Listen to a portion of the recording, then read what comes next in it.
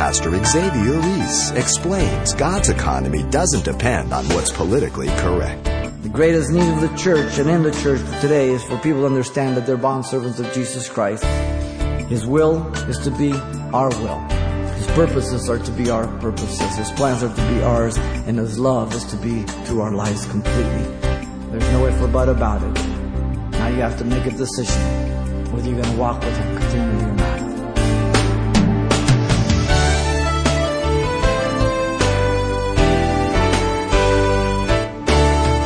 Welcome to Simple Truths, the daily half-hour study of God's Word with Xavier Reese, Senior Pastor of Calvary Chapel of Pasadena, California. Because he himself was a Roman citizen, Paul had a unique passion for those in the assembly of believers in Rome. There wasn't common citizenship that he most identified with, but a common faith in the gospel of Jesus that inspired Paul to reach out to the early church there. Pastor Xavier begins a series of studies on Paul's letters to the Romans with a message titled, A Servant Ambassador of the Gospel. Let's listen. Paul had longed to go to Rome for years, but never was led by God. And now he thought the Lord was directing him. The Apostle Paul established the church in Galatia, remember? Macedonia, Asia, Achaia.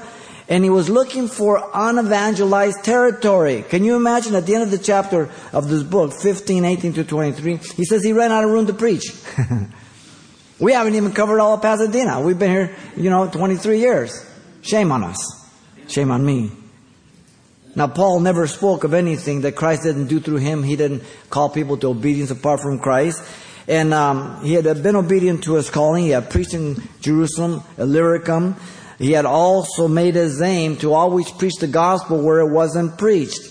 Not where it has been preached. Too many Christians and churches do their fishing in other churches. Go into the world. Don't go fishing and go get goldfish. Go get jaws. It's important.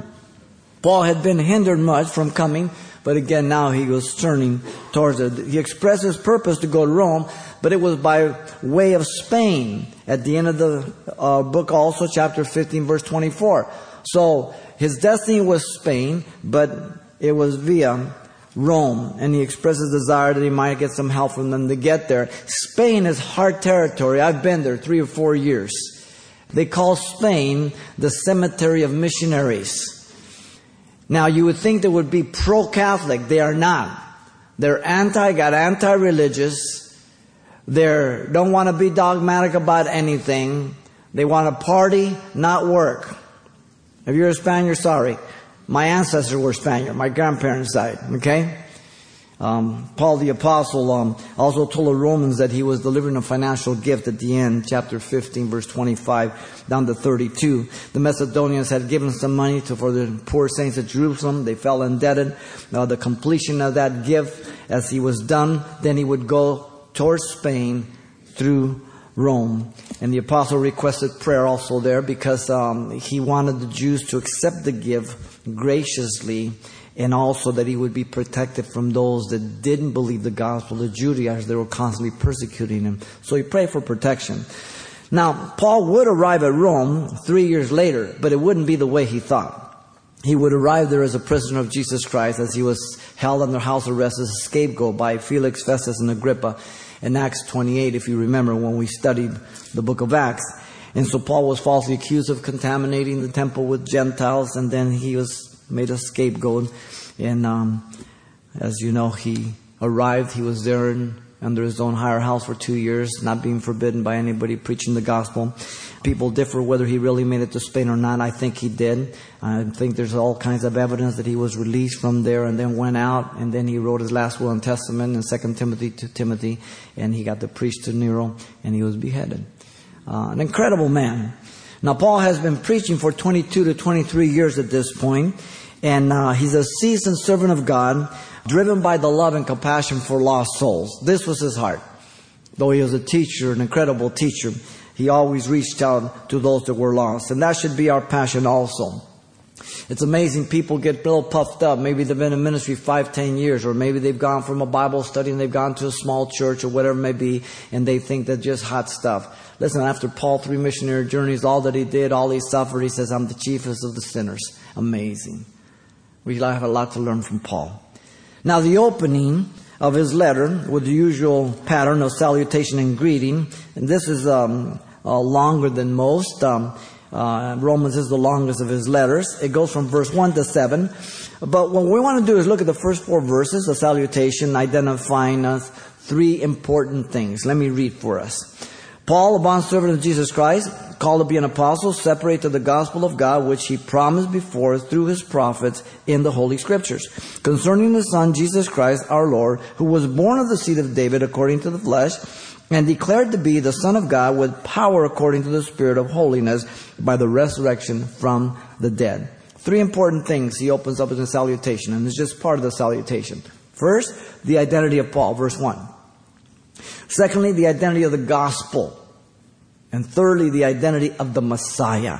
Those go together.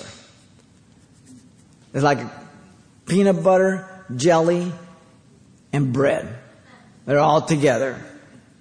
Notice the identity of Paul. Verse 1. Paul presents himself to the Romans as the author of the letter, Paul. He did not always go by the name of Paul, as you know. He followed the customary pattern here, putting his name first. We usually put it at the end of a letter. This was the pattern of that day. Here, Paul, but that wasn't his original name. His original name was Saul, as you know, after the king of Israel, Saul, the first king. His name means desire, request, or ask, if you remember in our study of Samuel.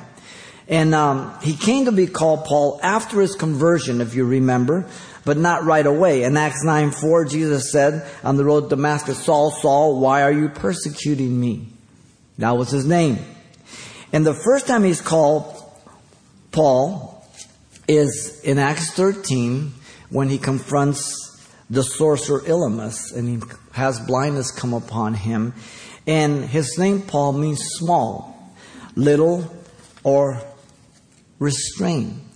And Paul the apostle was stopped dead in his tracks. How indicative of his name. 163 times his name appears in the New Testament. He has written 14 of the epistles. I believe he wrote the book of Hebrews. An incredible instrument of God. At his departure there in Acts 13, there's something else changed also. He became the leader of the missionary journey. It was no longer Barnabas and Saul, but Paul and Barnabas, and it never changed. He took off. Paul the apostle realized the smallness of his life when he came to know Jesus Christ. Before Christ, we think we're the hottest thing on the planet. But when you come to face with Jesus Christ, you realize how insignificant you are, and that you were under the wrath of God, and it makes all the difference in the world. Perspective. 1 Peter 5:6 says, humble yourself under the mighty hand of God, and he may exalt you in due time. I would rather be exalted by God than humble. Notice also Paul presented himself to the Romans by his personal commitment to Jesus, a bondservant of Jesus Christ. He saw himself as a humble servant by this title. The word bondservant, as you know, doulos, means a slave by choice for life. This goes back to the Old Testament. Slaves that work off a debt for 6 years, the 7th they'd be released. Others were born into slavery, and then others still, after the 6th year, they wouldn't want to be released, so they said, I want to be a bondservant. Serve you for life, master. So he would take him to the door of his house, put him by the door there, put his ear next to the door there, and with an awl and a hammer, make a hole, and he would have an earring, and every time you saw a man with an earring, he was a bondservant of that master. He belonged to him. He served him for life by choice. So next time you see a guy with an earring, say, who's your master? Ask him who he belongs to. A bondservant was the possession of his master. Loyalty was a complete attitude towards his master. The duty was to obey absolutely and always. And he was only concerned with one thing, the will and the desire of his master. This is what he identifies himself as. Paul had come to the end of himself. And the title is the most common used by Paul, identifying himself with the Old Testament prophets, called the servants of God. You find it all through the Old Testament and the New. Those who were called by God, anointed by God, and the messengers of God to represent God in what He revealed to be spoken. Now notice he belonged and served wholeheartedly, but he says only Jesus Christ. Look at the word Christ. At the title again, Christos. It means the anointed, equivalent to the Hebrew Messiah or Mashiach. depicting deity. So you have the humanity and deity, and we'll see this again. Very important, both of them. He was the God-man, the incarnate Christ. The authority and message of Paul was not his own. It was given to him from the Lord Jesus Christ. Jesus was the enabler, the illuminator, and the one through the Holy Spirit worked through. Even as now you're born again, it is Christ who works in you through the Spirit of God, through His Word. Notice Paul also represented himself to the Romans next by his office. He says, called to be an apostle. The position of Paul was that of office of an apostle of Jesus Christ. Again, it's qualified. The word apostle is made up of two words, apo, away, and then stello, which means to send away or to go out, to send. And he calls himself an apostle 16 times in his epistles, over and over again, mostly in the introduction. And there were 70 disciples, remember, that were sent out by twos in Luke 10:1. There were also the original 12 after an entire night of prayer. Jesus chose them. One was a devil in Luke 6. And there was then apostles after the resurrection, such as Barnabas, Silvanus, Timothy, and Paul. Now, Paul is considered by some to be the 12th apostle. They think that the election there in Acts chapter 1 was a mistake, and it's an error. No, it is not. Because in chapter 1, verse 21 and 22 of Acts, we get the qualifier on what it was to be one of the 12 apostles. First of all, you had to be with Jesus from His baptism to the time He ascended up on high, which Paul was not. And then you had to have seen the Lord after the resurrection. Paul saw that, but not the first. Not only that, but Paul never calls himself the apostle that replaced Judas. Matthias was picked, and every time after that, if you read closely in Acts, as the 12 were present, Matthias was included. Okay? In fact, Paul never claimed himself an apostle of the 12 apostle, and that would have come in handy when he was being contested. Romans 11:13 says, I'm an apostle of the Gentiles, and really that's what he's really known for. And he represents Gentiles. Not that he didn't go to the Jew, but he was called that. In 1 Corinthians 9:2, he says, I am not an apostle and to others, yet doubtless I am to you, for the seal of my apostleship is you in the Lord. And he's talking to the Corinthians. He had come and established that church. In 1 Corinthians 15:8, he says, last of all, he was seen of me as one born out of due time, like an abortion. He didn't even consider himself that. He calls himself the least of the apostles, not worthy to be called an apostle because he persecuted the church, yet God's grace made him what he was. 1 Corinthians 15:9. He looked to God in everything. And he says that the signs of an apostle were wrought in him, wonders, mighty deeds, in 2 Corinthians 12:12. So he wasn't inferior, but he didn't say he was the 12. And nothing I'm behind the most eminent apostle, though I am nothing, in 2 Corinthians 12:11. And he is ordained a preacher, an apostle, a teacher of the Gentiles, as he tells Timothy in 1 Timothy 2:7. An amazing man. Amazing man. Now, notice the point of emphasis by Paul is to qualify his apostleship by being called, meaning to be invited. God was the initiator. He had not initiated. God invited him on the road to Damascus as he confronted him as he was persecuting the church, and he arrested him. The Lord told Ananias in Acts 9, there 15 through 16, that he was a chosen vessel, that he must show him how many things he must suffer for his name's sake, and Paul did. And he included it in the will of God. An incredible man. He defended the apostleship of the Galatians to them, as he said, that being not of men, neither of men, but of Jesus Christ, because of the heresy that was going on. And he rebuked the Galatians for being deceived. He described his call before he was born. In the Galatians again, 1:15, he says, but when it pleased God who separated me from my mother's womb and called me by His grace. What an incredible thing. God knows exactly who you are, where you were, what you will be, and if you're going to accept Christ or not. He doesn't force you to go to heaven. He doesn't force you to go to hell. He gives you an opportunity, and you have the choice whether you're going to say yes or no. It all depends on you. He made it humbly clear that he was called not due to any value or any worth of his own. He says, not having my own righteousness, which is of the law, but that which is through faith in Jesus Christ, in Philippians 3:9. In other words, all his accolades, Pharisee of Pharisee, circumcised the 8th day, surpassing all the works of everybody else, he says they're all a pile of manure compared to the excellency of the knowledge of Jesus Christ. Paul would even include, as I said, his imprisonment as being the will of God. Philippians 1:12, Colossians 4:2, two of the 4 prison epistles that he wrote. God had to put him in prison so he can write these epistles, the letters. In fact, he tells the Philippians that God is furthering the gospel by being here. Who's sufficient for these things? He says God is. 2 Corinthians 3:5. He says, what do you have that you have not received? If you received it, why are you boasting? And that included his own life in 2 Corinthians 4:7. And he understood this. Now notice, Paul represented himself then to the Romans by his fear of life. Separate to the gospel of God. The Apostle Paul had been separated. The word separated means to be marked off by boundaries. We get our word horizon from it. Literally to set a circle, because the horizon goes all the way around, right? It's a circle. So you're set apart, you're sanctified. You're not only set apart from something, but to something. You're separated from sin to God.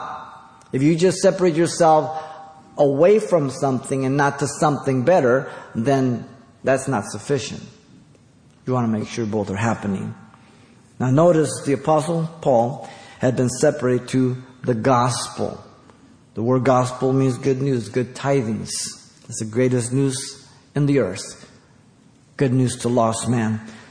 The announcement that sinful man can be reconciled to God by acknowledging our sin, by confessing our sin, and by abandoning our sin by the gospel and the grace through faith.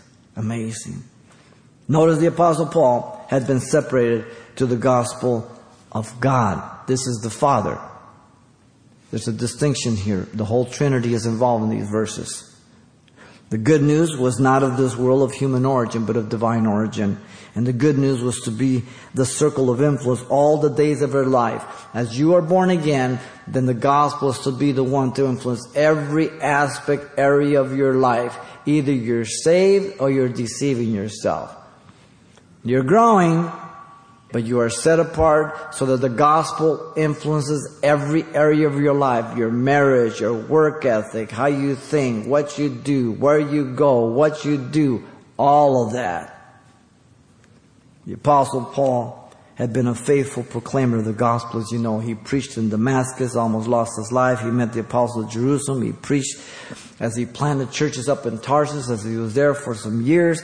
He had been the groundwork of the Gentile church there in Antioch, teaching for a year with Barnabas. He had represented the Gentiles in the first church council in Acts 15. That did not be an extension of Judaism, but a distinct form of Christianity. And he had been called by God to the mission field, establishing churches throughout 3 missionary journeys in Asia Minor and Europe. Incredible.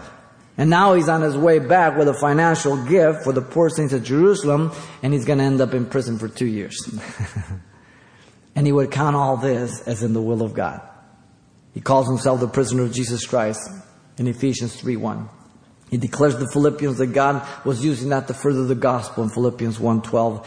And to the Corinthians he says that to some he was an aroma of death, and to others he was an aroma of life. And then he asks, who is sufficient for these things? Only God. 2 Corinthians 2:16. Sometimes we think we have it bad. Are we reading the New Testament? Are we reading the history of what happened to Paul and these guys? Last century, mid-century, A.W. Tozer in his devotional, Renewed Day by Day, September 24th, the man was incredible. And he was so ahead of his time. Listen, he speaks almost like a prophet. Quote, I observe with a pain amusement how many water boys of the pulpit, in their efforts to be prophets and standing up straight and tall and speaking out boldly in favor of the ideas that have been previously fed into their minds by the psychiatrists, sociologists, novelists, scientists, and secular educators. A new decalogue has been adopted by the neo-Christian of our day. Neo means new, Christian, Christ-like. It's neither neo or Christian. He says, thou shalt not disagree. Whoa. This is the first of their commands. You shall not disagree. And a new set of Beatitudes too, which begins, blessed are they that tolerate everything, for they shall not be made accountable for anything. Welcome to America. Politically correctness. Truth is not tolerated. Isaiah says they call evil good and good evil. That's where we're at. The greatest need of the church and in the church for today is for people to understand that they're bondservants of Jesus Christ. His will is to be our will. His purposes are to be our purposes. His plans are to be ours. And His love is to be through our lives completely. Listen to Jesus in John 13:16. He told His disciples that He, being the Lord, washed their feet. Therefore they ought to wash one another's feet. For a servant, doulos, same word, bondservant, is not greater than his Lord.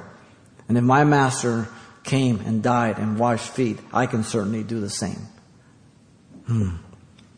Paul uses the same word in Philippians 2:7, that he was a bondservant. That's why he divested himself of his glory, never of his deity. Now all Christians are called to be apostles in the sense of being sent out to preach the gospel. The Great Commission is not a suggestion, it's a command and a commission. And you're going as you go. It's a participle. It's found 4 times, once in the Gospels and then 1 time in the book of Acts. 5 times. How many times does God have to say, go fishing? And I'm not talking about goldfish either. For God so loved the world that He gave His only begotten Son, that whoever believes in Him should not perish, but have everlasting life. The greatest verse in the world. Everybody who's born again should memorize that. If you have that, and you were there when you were saved, then you got all the equipment to tell somebody they can be saved. Because you experienced it. You know you were lost. You were under God's wrath. And all of a sudden your eyes are open, and you have the invitation. And the person is Jesus Christ. Nobody else can save you. God knew me before I was in my mother's womb, even as Jeremiah, even as Paul. He knew where you were. He knew where you would be. Now every believer is to be separate to the gospel of God, so as to live in it, through it, and by it. It is called the gospel of the kingdom, by the way. If you're a kingdom kid, then the gospel's your manual. Matthew 9:35. It is called the gospel of Jesus Christ in Mark 1:1. It is called the gospel of peace in Romans 15 or 10:15, and it's called my gospel by Paul in Romans 16:25. Now, can you say it's my gospel? Only if you live in it, through it, and by it. You understand? If you're a part-time Christian, what's up? My gospel. Though we live in the world, we don't live of the world. We're new creatures. Old things pass away, everything becomes new. 2 Corinthians 5:17. And you were there when God messed your life up. And you're a witness to that. Now you have to make a decision whether you're going to walk with Him continually or not. This is the greatest failure of pastors in America. Many are not preaching the gospel, but rather are preaching a watered down gospel, corrupted gospel that is no gospel at all. The emergent church is the greatest culprit of this, and seeker friendly is the stepping stone to it. God help us. Misleading and deceiving people, failing to warn and feeding people. Listen to Jeremiah. If you remember, we went through Jeremiah chapter 23, verse 1 and 2. Woe to the shepherds who destroy and scatter the sheep of my pasture, says the Lord Yahweh. Therefore thus saith the Lord Yahweh of Israel against the shepherds who feed my people. You have scattered my flock, driven them away, and not attended to them. Behold, I will attend to you for the evil of your doing, says the Lord Yahweh. Jesus rebuked the Pharisees and the scribes. Woe to you, scribes. Woe to you, Pharisees. Woe, woe, woe. They weren't on horses. That means judgment. To give an account. Anybody who stands behind a pulpit, anybody who says they're a leader, anybody who says that God has called them, you better make sure and you better be obedient or you are had it. There's no if or but about it. Those much is given, much is required. Here you have the identity of Paul, and it is the bondservant and apostle separated to the gospel of God. Pastor Xavier Reese, illustrating with the example of Paul, the bondservant of Christ. The call on all believers is to serve the gospel of Jesus Christ. And there's much more to come next time. But if you'd like to obtain your own copy of this message on CD in the meantime, simply ask for the title, A Servant Ambassador of the Gospel. We have them available for only $4 upon request. This CD will include the complete unedited message as it was originally delivered but didn't have time to include on the air. Once again, the title to ask for is A Servant Ambassador of the Gospel. Or simply mention today's date. Get yours by writing Simple Truths, 2200 East Colorado Boulevard, Pasadena, California, 91107. Or to make your request by phone, call 800-926-1485. Again, that's 800-926-1485. Or the address once again is Simple Truths, 2200 East Colorado Boulevard, Pasadena, California, 91107. And thanks for mentioning the call letters of this station when you get in touch. This helps us track the effectiveness of this ministry in your area. And then join us for more Simple Truths next time with Pastor Xavier Reese.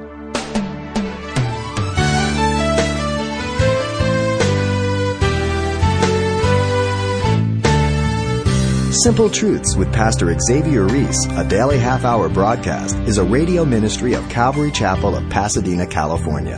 www.calvarychapelpasadena.com.